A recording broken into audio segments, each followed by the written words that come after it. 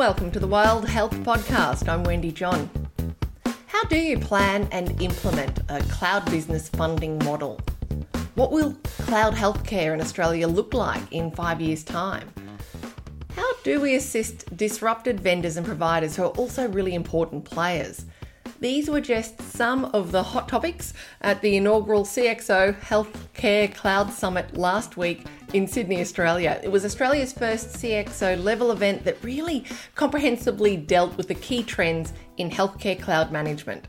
Sessions targeted the technology, the reform, the funding that's required for the provision of comprehensive healthcare services via the cloud. There was excellent networking and a great view from the terrace, but fundamentally, the CXO Cloud Summit was an effort to progress some of the most pressing issues in the digital health industry today. A persistent question throughout was, what will it take for the sector to get a wriggle on and move to the cloud? Should a regulatory stake be put in the ground? I asked a few of the speakers. First cab off the rank was Danielle Bancroft, Chief Product Officer at Best Practice. I don't think it's so much a stake in the ground, and I also don't think that everyone has to start at the same time. It's more about, as I said, there are many different layers to the problem, and so if we don't have some maturity around the different pathways in terms of what needs to be put in place, then you're putting a stake in the ground for nothing. As I said, I can have an API live tomorrow. It doesn't solve interoperability. And that's where we need to make sure that the other assurances line up so the work can all be delivered at once to get the value. US was a classic example. When they first went live, they had these great sparkling Fire APIs and no one connected. So then you had something sitting there for ages because no one had built any Smart on Fire apps, no one had anything to actually connect in to show the value. Standing right next to Danielle Bancroft was CSIRO Business Development Manager Kate Ebrill, who also moonlights as a board member for HL7. So I asked Kate Ebrill, what do you think needs to happen? I think the key thing is around a very sensible roadmap around product and how you actually transition to that. So you can put a stake in the ground and not have the right roadmap to get there, and you can actually create perverse incentives and not get the outcome that you want and actually further embed legacy or further embed tech debt into the market. So it's about saying, what's that roadmap? What's that transition? Having an agreed goal of where we want to be, and then having an agreed time frame in which to do it. Because everyone will start at different points. But if we actually are very clear on what that journey is and very clear around the steps on that journey, people can come in at different points to it and we know the outcome they're actually heading for. How far away are we from a roadmap? I think it's about getting people to commit and pull the governance together to build a roadmap. We, in a workshop with the primary care software industry a month ago, created what we think is a 3-year roadmap for Fire transition within primary care.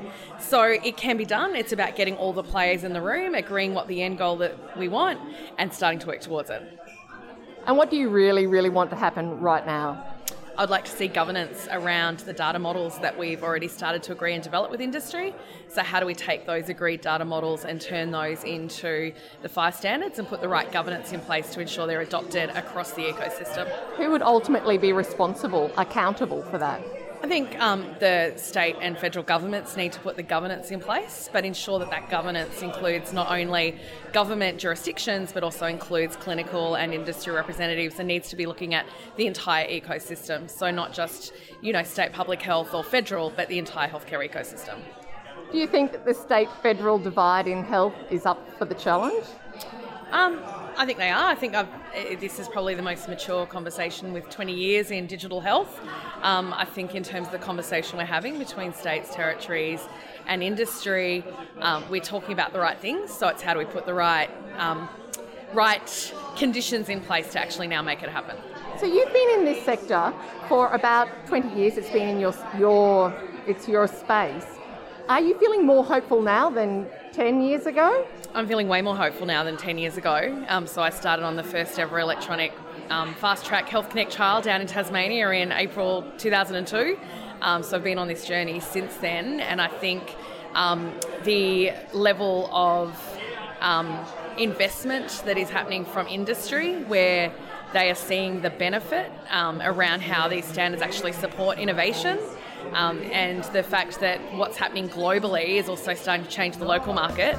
So yeah, I'm way more hopeful now than I have been, and I'll just keep on going. Kate Epperell seemed to think that there is some kind of momentum right now that is unique. I think we're at a tipping point right now, and it's about how do we harness the energy, because industry is moving forward. If we don't actually coordinate that, we could end up just creating more legacy. Fire does not equal interoperability. It's the same story we've heard around you've seen one V2, you've seen one V2. We can be at that same point with fire. We actually need to harness the effort, coordinate, collaborate and work together so we actually move forward in the same direction. If not, we will just end up with more legacy in the system. Yeah. So, yeah, we are at that tipping point. Danielle, do you think we're at a tipping point? I do. At the end of the day, industry's put a significant investment in over the last few years, and there's been rapid acceleration in the innovation space. There's a commitment to deliver. We've always got government initiatives and other work that we need to do for our customers, but we've all committed. I think it's now is the time, as Kate said, that we all have to work together, otherwise you're not going to get the outcomes you want. What's driving you nuts? I think what drives me nuts is that it's always a solution in search of a problem. People have these ultimate goals where they want interoperability, so they're trying to find the easiest and quick fix, the problem that's going to, or the problem it can stick to. The reality is interoperability is not a solution for one thing, it's a solution for many, but it's also nuanced, as Steve said, and it requires significant work in multiple areas. It's not just let's stick an API in, let's put fire in and we've got a solution. So there was a sense of strategic foresight and possibility, but also some valid commercial concerns. Here's what some other delegates had to say. Hi, I'm Anup from Fluffy Spider Technologies. What's bugging you at the moment about this sector? Interoperability, essentially, because that's what our focus is. And we're a niche digital health services firm, and the products that we are building are for the current, patient-centric products. And even though we are building interoperability into the heart of the services and the solutions that we create, adopting it into the market is a challenge. And hence we want the entire industry to adopt interoperability. What particularly is driving you nuts? I guess as one of the panelists mentioned, technical interoperability is a given. Everyone exactly knows what needs to be done, right? So it's the layer above that, which is the business challenges, the funding models, the government models, of which we don't have much control over, and there's only so much we can do to influence. And it feels like, especially in this sort of conference, all the big names, all the CXOs, they are speaking the same language. But why are we so helpless? So that's what driving me. Does the government need to take leadership and put a stake in the ground? I think so, especially because in Australia, health is a government-controlled sector. So I think so, yes. Matt Moore, Head of Channels and Field CTO for Nutanix. What's frustrating you most about all of these conversations? Most frustrating thing is that we're still having a lot of conversations that we were having 20 years ago. We seem to make some progress, 2 steps forward, 2 steps back, and we continually end up back in the same spot. Why are we doing that? I think there's a degree of changing landscape of political leadership on a continual basis. I also think that organisations are so consumed with the here and now that they don't have a chance to actually make substantial changes within their organisations. The stake in the ground became a repeated phrase throughout the event. Do we, don't we? Carrot versus stick. How much more regulation can private industry stand? It's a complex dilemma. So I went to someone who knows a bit about interoperability. Graham Grieve, Fire Product Director. Graham, there's a lot of talk, seems to be happening at these conferences over and over. Yes, we need accountability.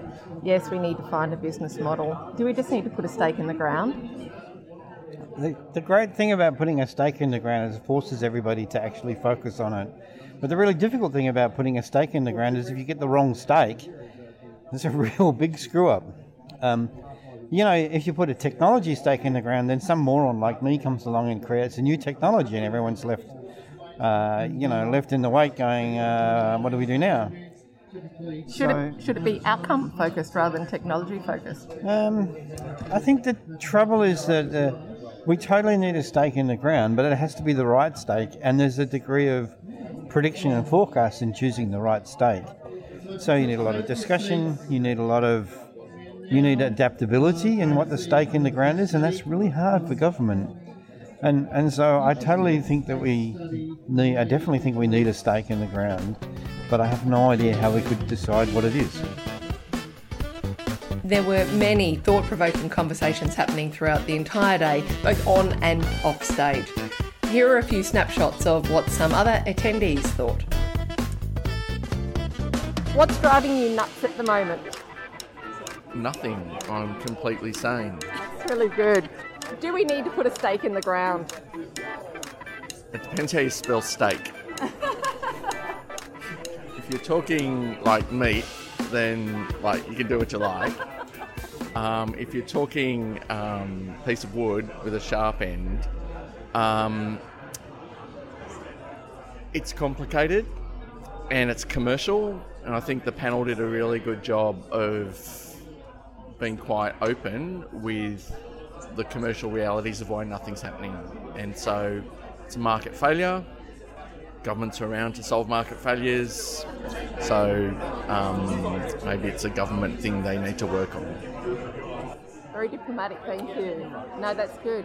What are the implications for you, though? Any questions for you right now?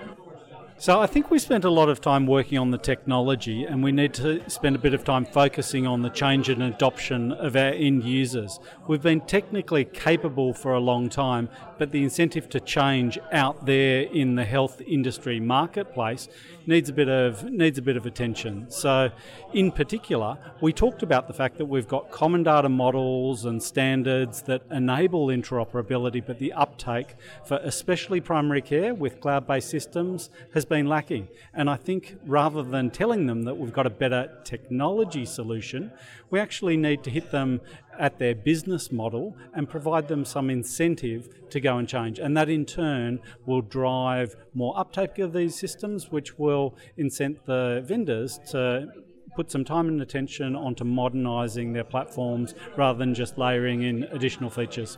But incentivisation is a contentious model. Some say it doesn't work.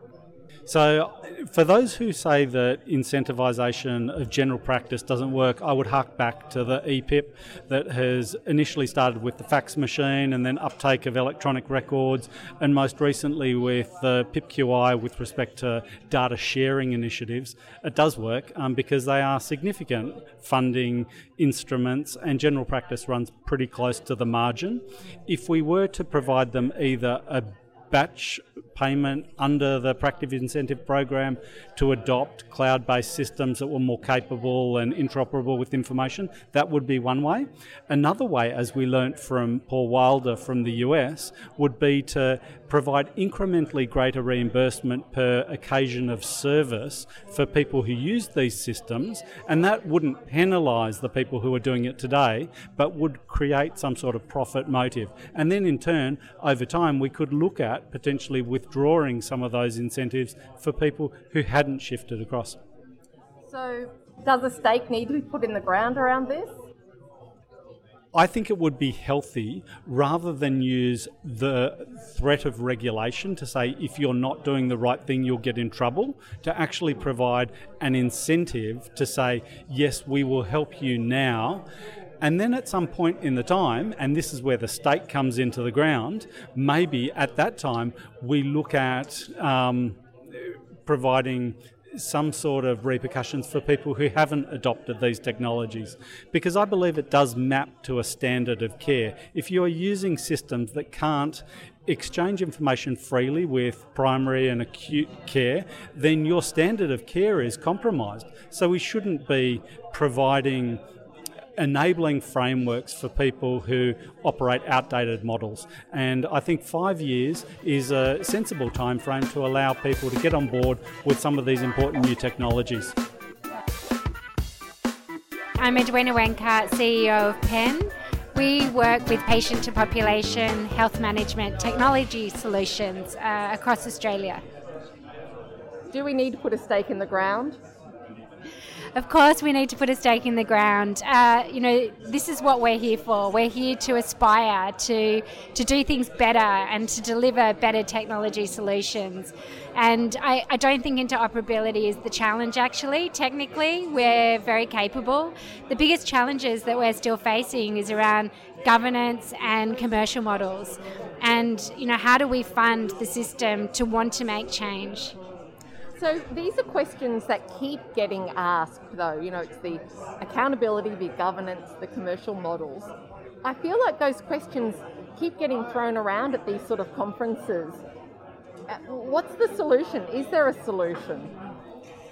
Well, it's a tiered conversation. I mean, that's a big question to ask you. What are your thoughts, though? I mean, what's your gut around this? If we go back to the fundamentals, we need to look at the patient and how to empower individuals and how to create an environment that they want to be more proactive in their healthcare.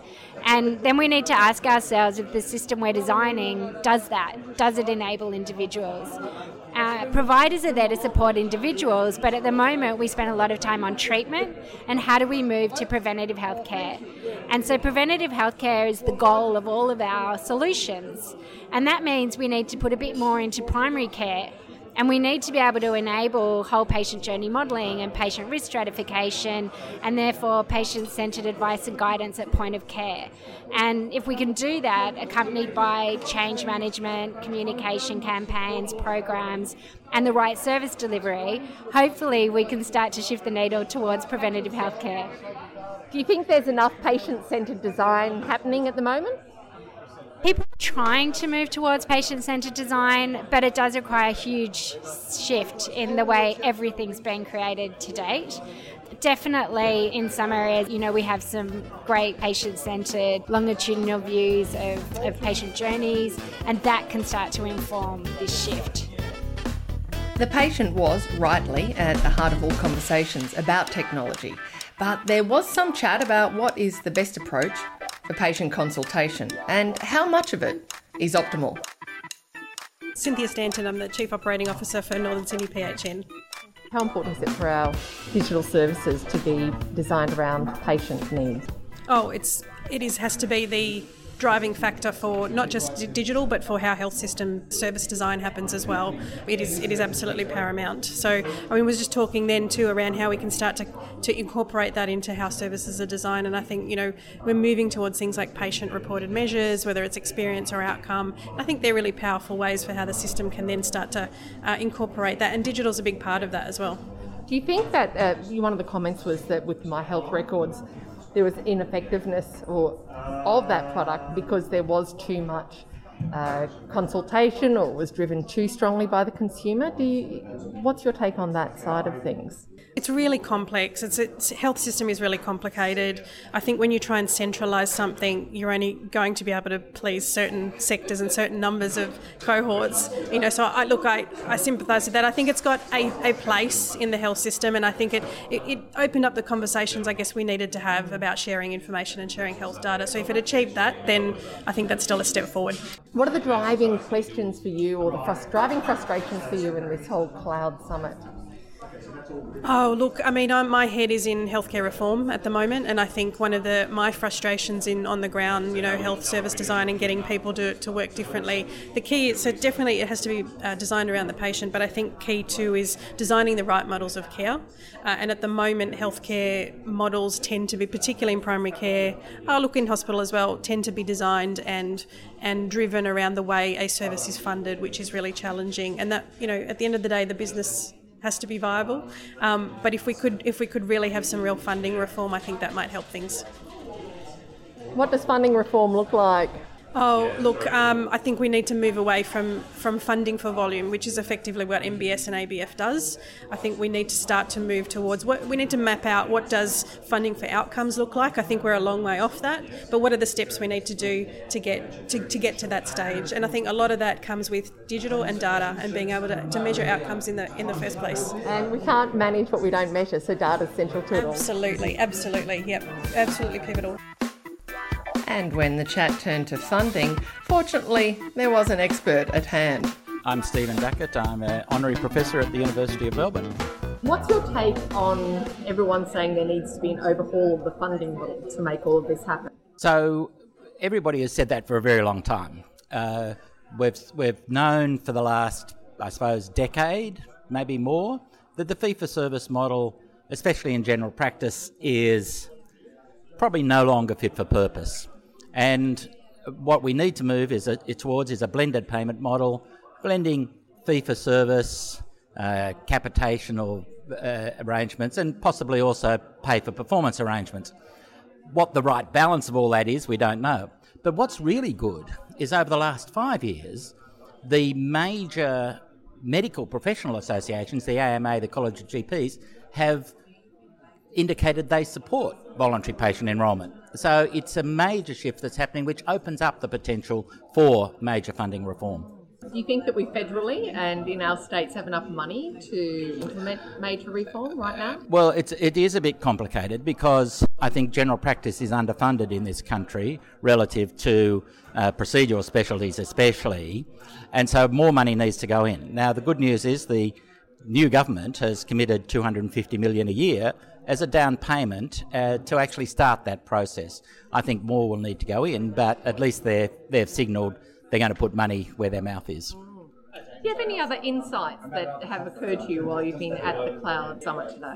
I think, what we've heard today is lots of innovations which have been stymied because of either the funding constraints or the perceived funding constraints, and they are different. But I think we've now got a government which has signalled that it's ready to change, and I think the public trusts the Labor Party more with fiddling with Medicare than they trust the coalition. So I think there is an opportunity to move forward on some of these innovations which we need to adopt.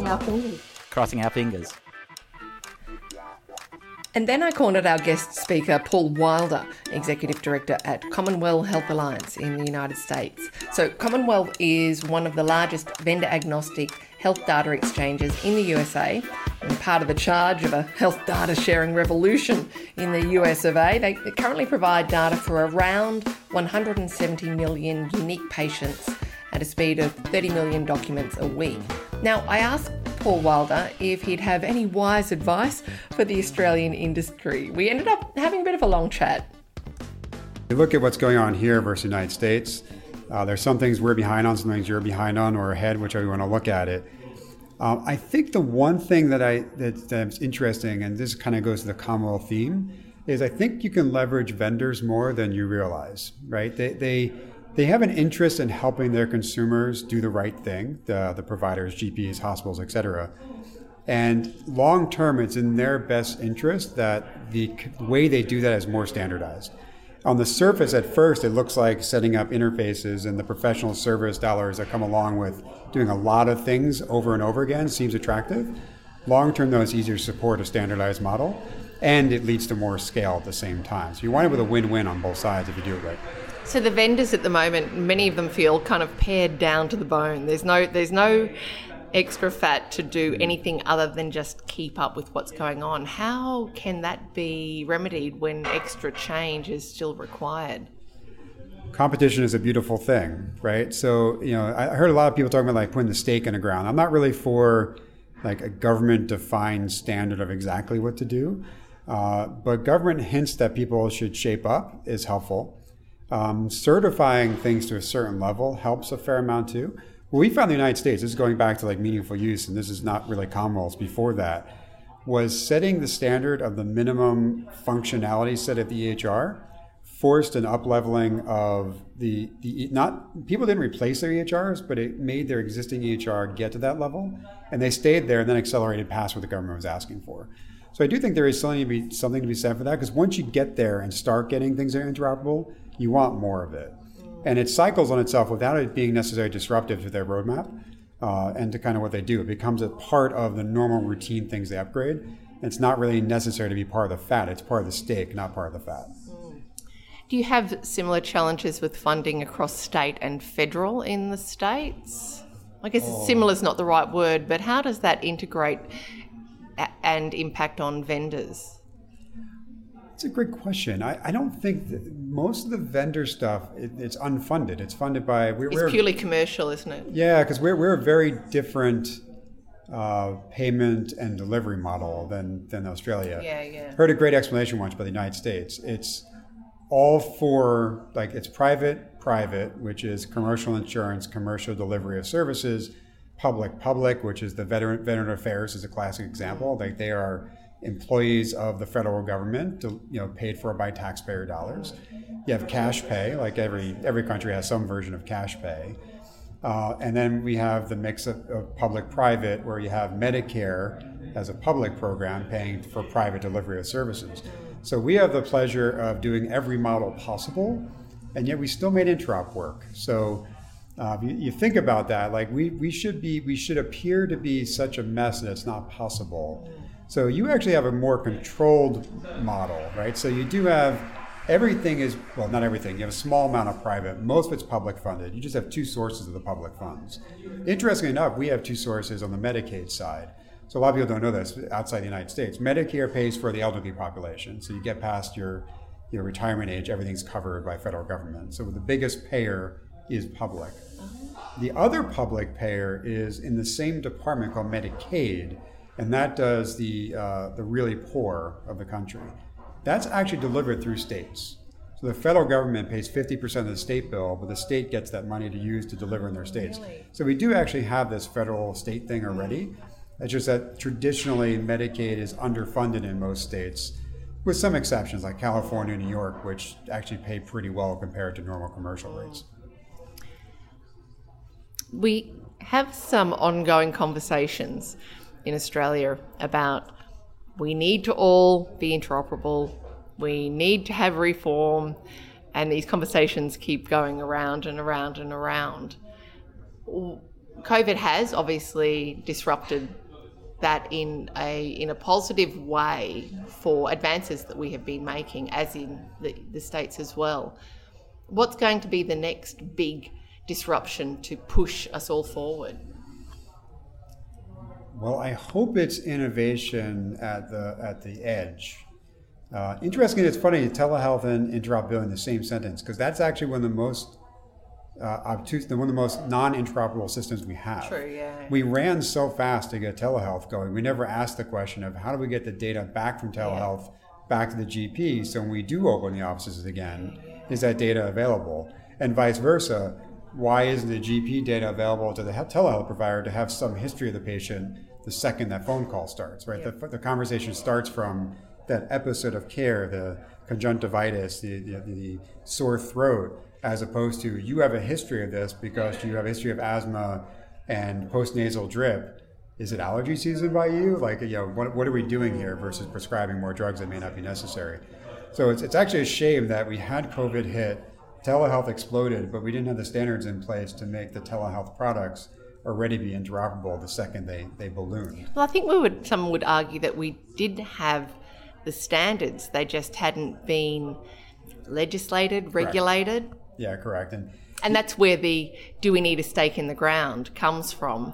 Perhaps, there's a couple of aspects to that. One can be carrot stick. This is, a stake in the ground's a big stick, but it could also be that this is now the standard going forward. Yeah, the U.S. did mostly carrots, right? So they started out meaningful use, paying for providers to adopt EHRs.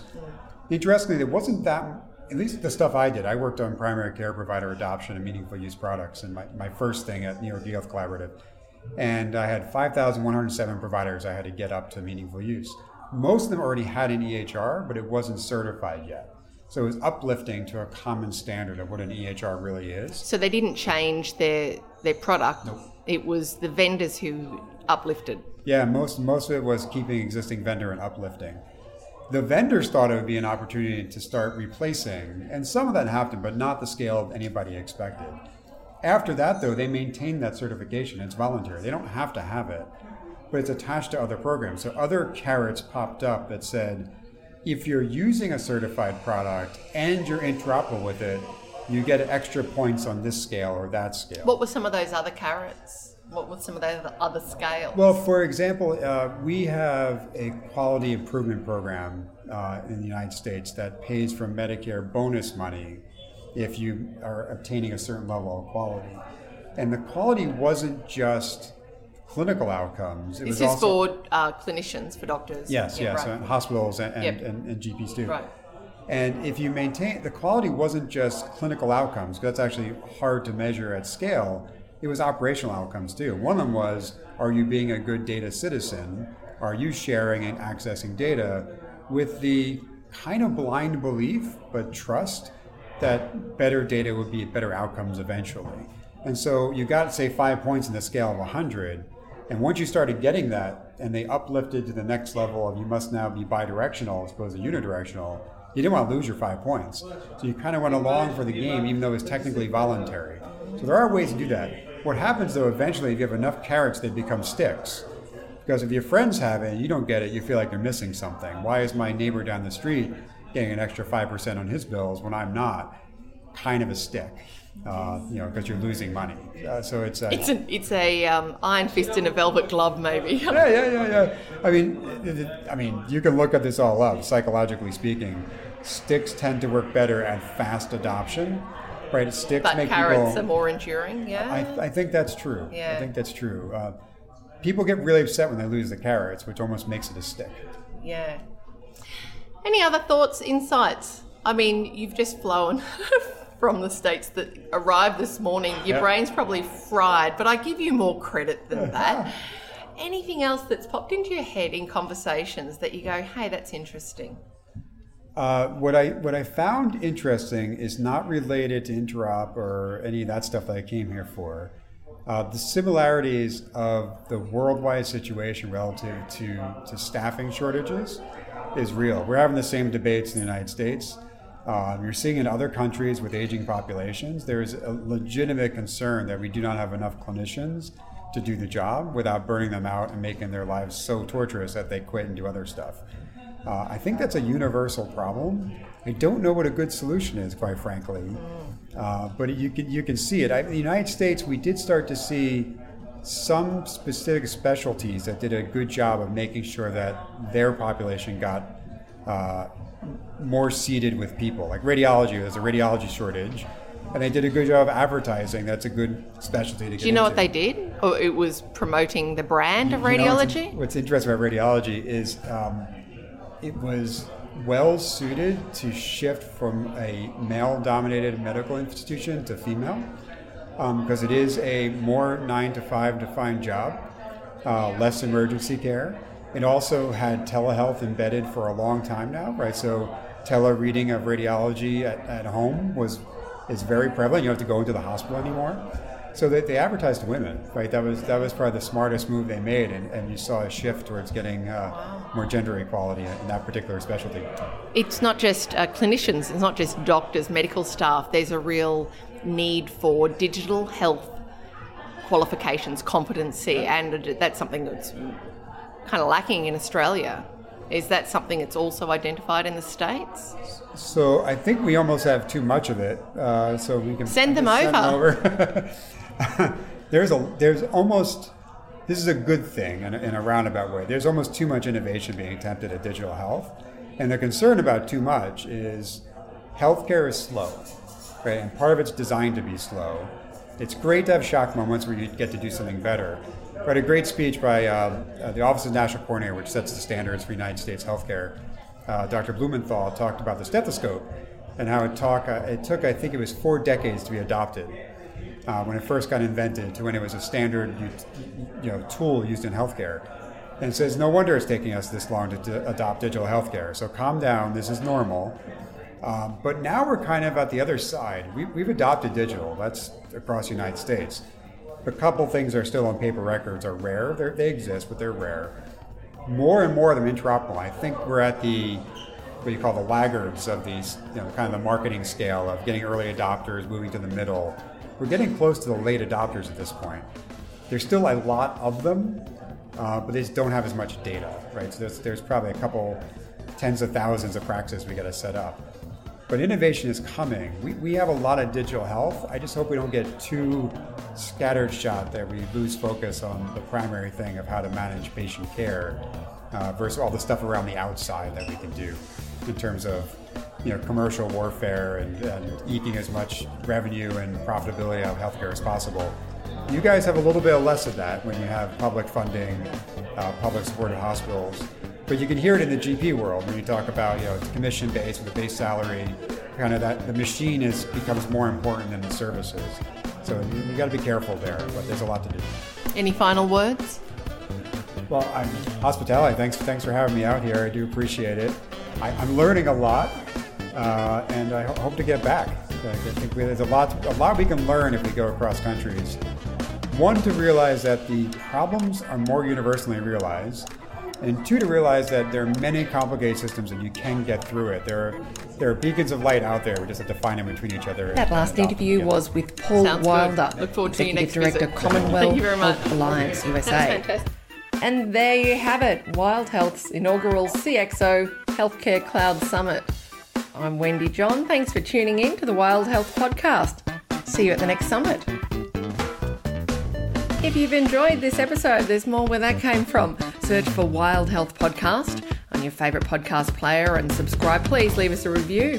If you've got any news, tips or just want to chat, you can email me at wendy@medicalrepublic.com.au. Also, visit us at wildhealth.net.au to keep up to date with all the latest news and views in digital health.